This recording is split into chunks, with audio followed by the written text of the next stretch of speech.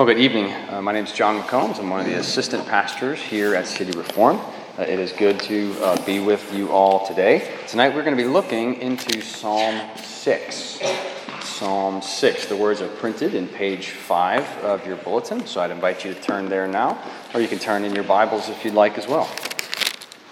As is our custom in the evening, as well as the morning, after I read the scriptures, I'll say, "This is the word of the Lord," and if you can respond with, "Thanks be to God." So let's hear God's word to us now from Psalm 6. To the choir master, with stringed instruments, according to the Sheminith, a psalm of David. O Lord, rebuke me not in your anger, nor discipline me in your wrath. Be gracious to me, O Lord, for I am languishing. Heal me, O Lord, for my bones are troubled. My soul also is greatly troubled. But you, O Lord, how long? Turn, O Lord, deliver my life. Save me for the sake of your steadfast love. For in death there is no remembrance of you. In Sheol, who will give you praise? I am weary with my moaning. Every night I flood my bed with tears. I drench my couch with my weeping.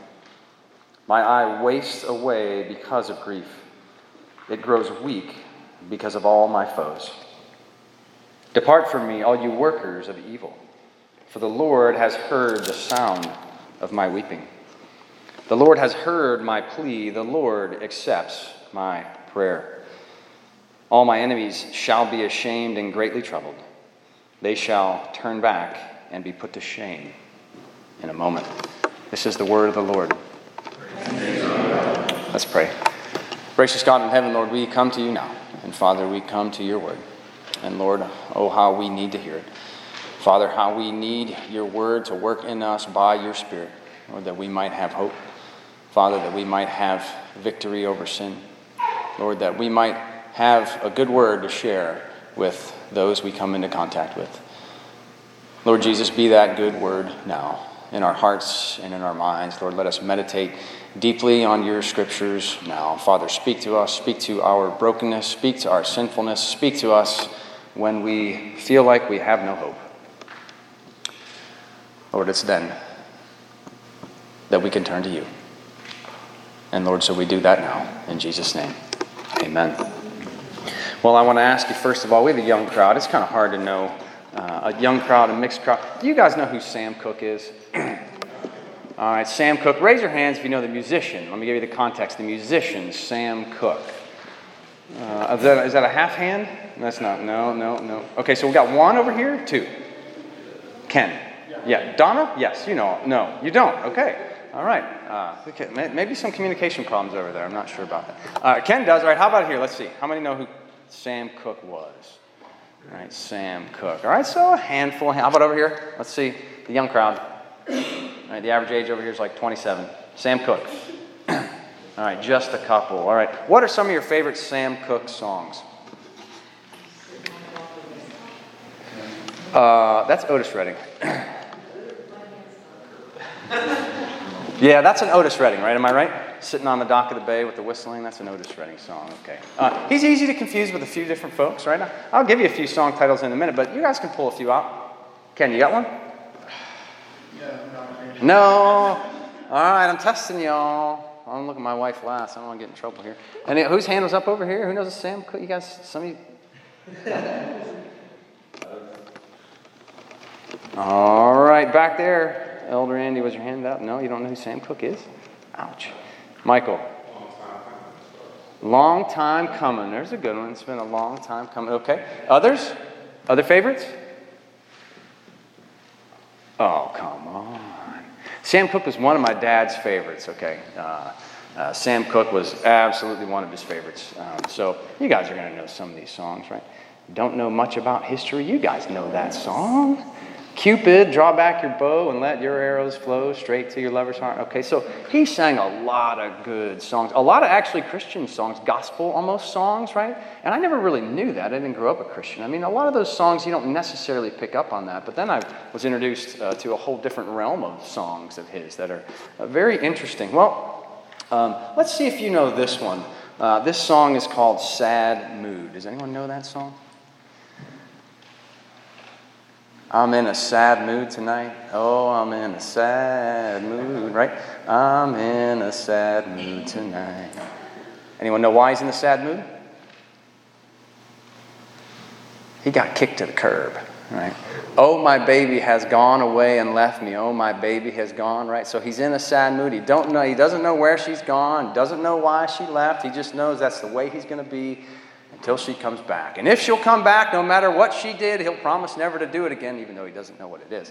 But once he finds out, he'll never do it again, so that she'll never leave. So he's in a sad mood, right?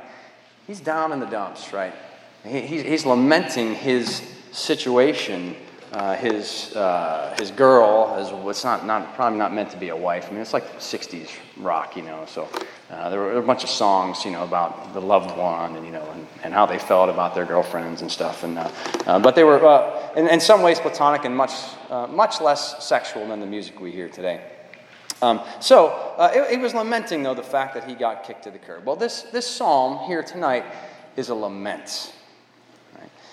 And a bit on that genre of lament before we start. So the sixth psalm of our Lord, it's a lament. It's a song that expresses deep sorrow. Right?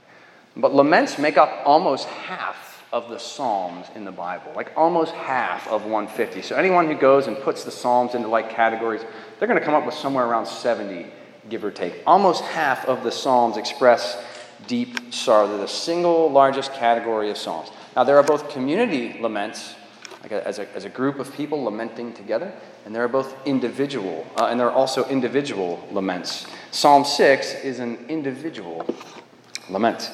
Psalm 6 is often included in the penitential psalms. We're referred to as the penitential psalms.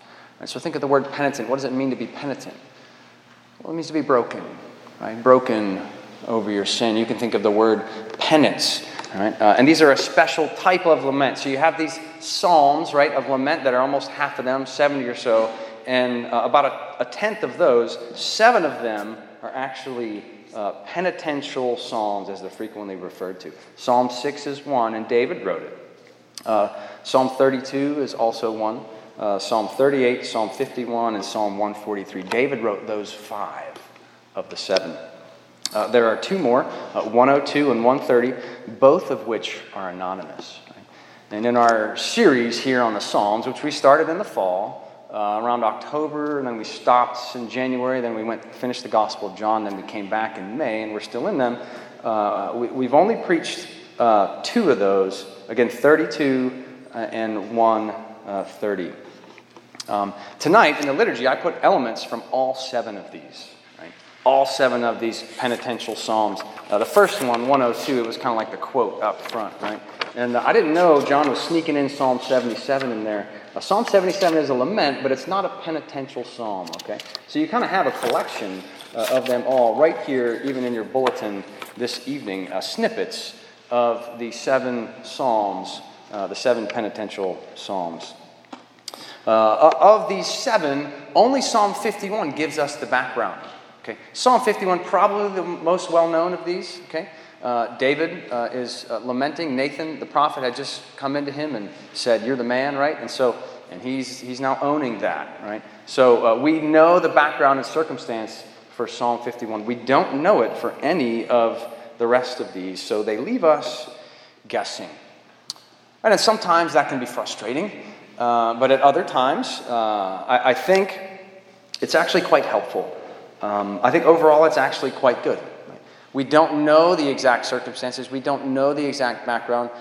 Even what they're feeling it can be a bit nebulous at times and why they're feeling it.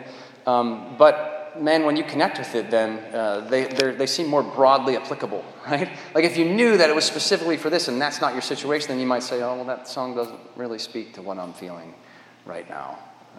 But because 6 of the 7 are pretty broad and they don't give all that biographical and historical information, right? I think they're even more helpful. So we want to take them all as a group. Tonight we'll focus just on one.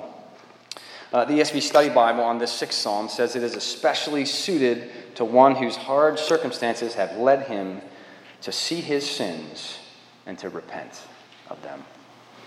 So how does Psalm 6 begin then? Well, it begins with a strong plea for mercy in verses 1 through 7. Again, the ESV Study Bible says that these verses arise from some life-threatening situation. That's what's going on here. That's the storyline to this psalm or this song of David. They suggest that a sickness would fit that description. The Reformation Study Bible says it is a sickness. So you'll get people saying, some people, it definitely is a sickness. Some people, it could be a sickness. Everyone says it's some life-threatening situation. It's very serious, right? But others will say it could be a number of other desperate crises that prompted this psalm. The song interprets, the song interprets the situation, as again continuing in the ESV Study Bible, as coming from God's displeasure of some particular sins. Right? God is displeased with David over particular sins. This does not mean, again quoting here, that all desperate situations are evidence of God's displeasure, only that some may be. Right?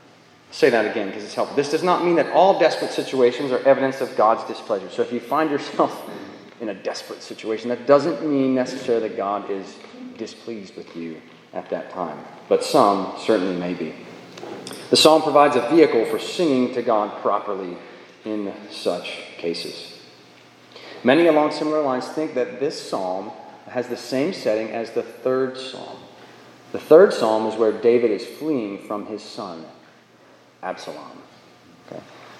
And I won't go into all that, but some think that this has the same setting. Nevertheless, irregardless of the setting, obviously, it's very obvious to see that the first half of the psalm is filled with prayers by one who is deeply troubled and alarmed. This is David's emotional state, and it just jumps off the page at us. Let's look at King David's emotional state here. In verse 2, he is languishing. He's weak.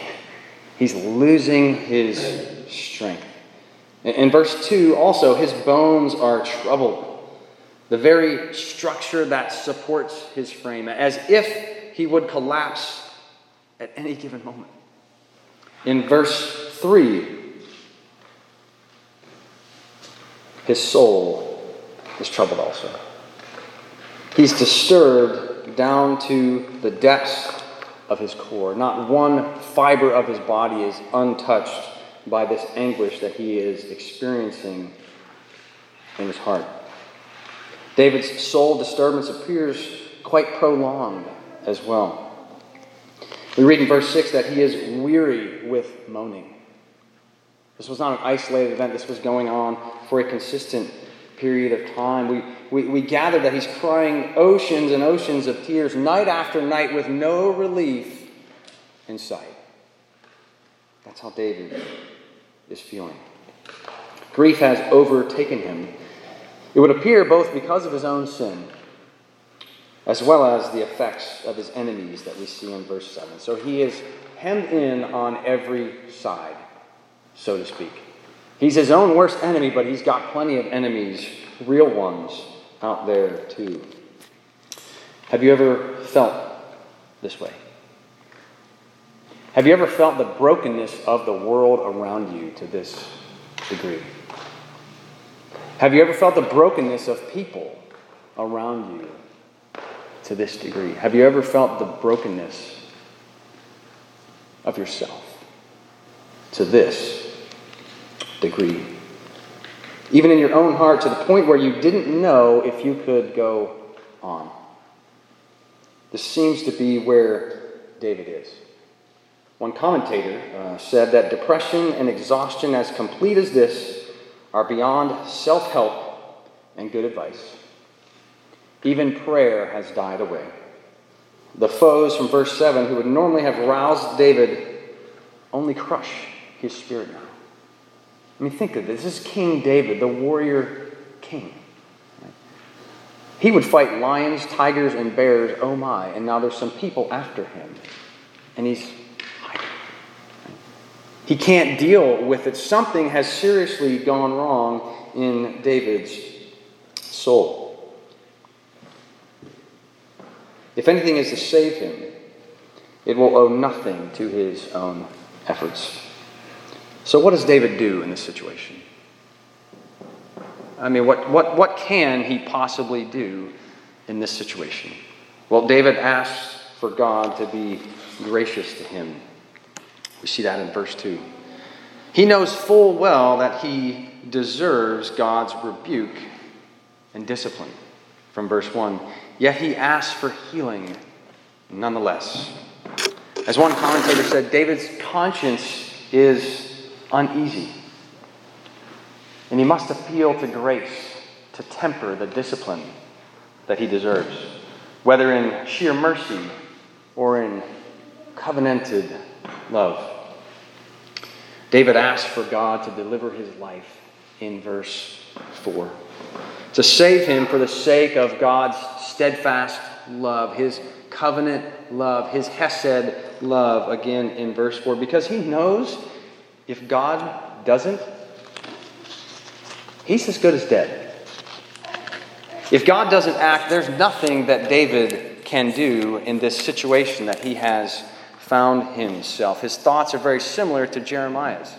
In Jeremiah chapter 10, verse 24, where he'll pray, "Correct me, O Lord, but in justice, not in your anger, lest you bring me to nothing."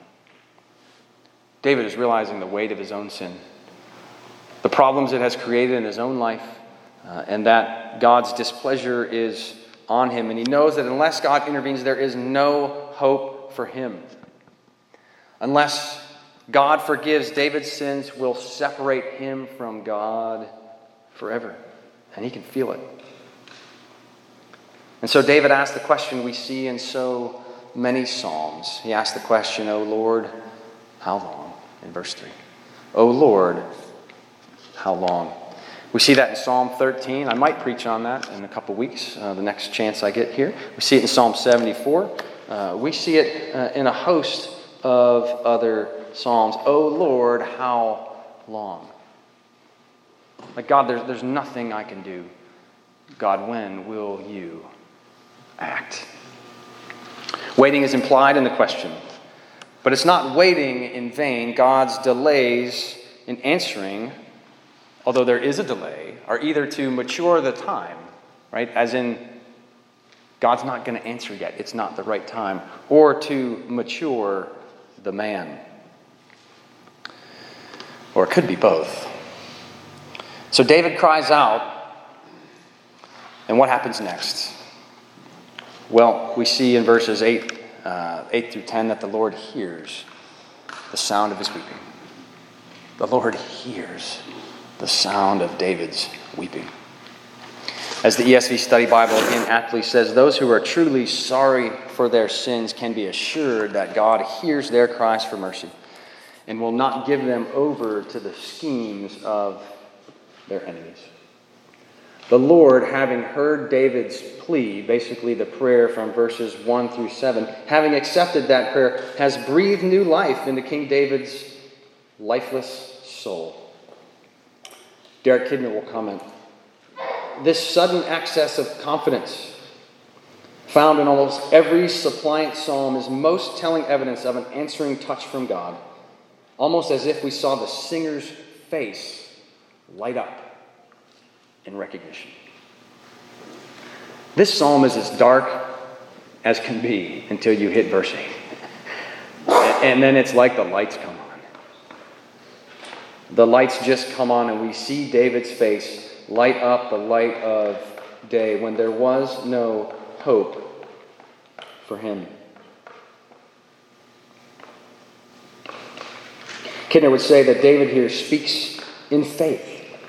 He speaks in faith, yet the victory has not come. The victory is promised in verse 10, but it hasn't come yet. So David speaks in faith. The victory is yet to come, but he already knows that he is answered. If there were people in verse 8 seeking to hasten his death, we can see by verse 10 that the tables have turned. You see, David was troubled, deeply troubled in his bones, in his soul, in every fiber of his being. But by verse 10, he now knows that his enemies will be not just troubled, but greatly troubled, because God has heard and will indeed act. So the Lord has heard David. The text makes this very clear. But not you.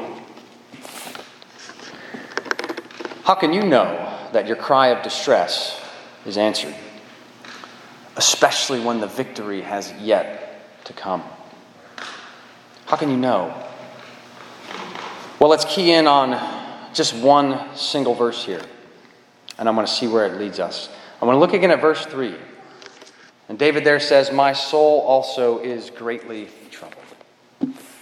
David says in verse 3, "My soul is greatly troubled." Multiple times in the New Testament, we see Jesus' soul greatly troubled. We see him greatly troubled in the Gospel of John in chapter 11 when Lazarus dies. We see him greatly troubled in the Gospel of John in chapter 13 as he tells his disciples that one of them will betray him.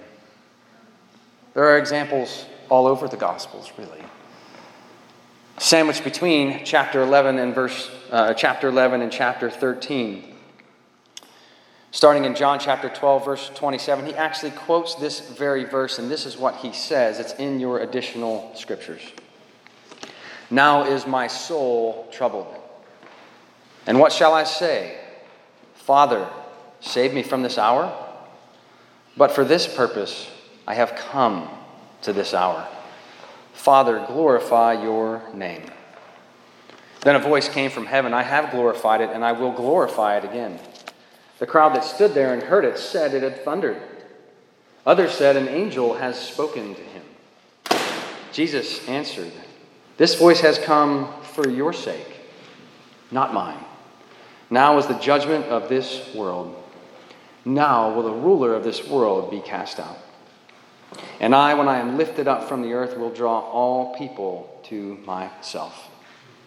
He said this to show by what kind of death he was going to die. So the crowd answered him, "We have heard from the law that the Christ remains forever. How can you say that the Son of Man must be lifted up? Who is this Son of Man?" So Jesus said to them, "The light is among you for a little while longer. Walk while you have the light, lest darkness overtake you. The one who walks in the darkness does not know where he is going. While you have the light, believe in the light, that you may become sons of light." When Jesus had said these things, he departed and hid himself from them. Here in this text, we see our Lord Jesus Christ troubled by his coming death, knowing from verse 31 that the judgment of the world was coming with his very death. You see, David cried out for mercy for his sins, and he knew that God had answered him. How can you know that God will answer your plea for mercy? Because God has answered your plea for mercy. God has answered your plea for mercy when he sent Jesus Christ to the cross for your sins. This was the judgment of the world from verse 31. From verse 27, this was the purpose for which Christ came. So when you're overwhelmed by your sins, there's a place you can turn. You can turn to the penitential Psalms. You can turn to Psalm 6. You can turn to Psalm 32. You can turn to Psalm 38. You can turn to Psalm 51. You can turn to Psalm 102. You can turn to Psalm 130. You can turn to Psalm 143. You can turn there knowing that King David felt this way too, and that God answered him. But even better, you can turn there and know that King Jesus felt this way as well. Overwhelmed by sins. Not his sins, of course, but my sins and your sins. The weight of the sins of the whole world, of which yours were a part, were on him, as he says this in John chapter 12, verse 27. And God heard his prayer. God wiped those sins away. He removed them, as Joseph preached about last week from Psalm 103, as far as the east is from the west. You, son and daughter of God, have been delivered from your sins. The Lord has delivered you. You need not despair. You can run to these Psalms. You can see King David, and ultimately you can see King Jesus. You can know that God has answered your prayers and pleas for mercy in Christ's finished work on the cross. Let's pray.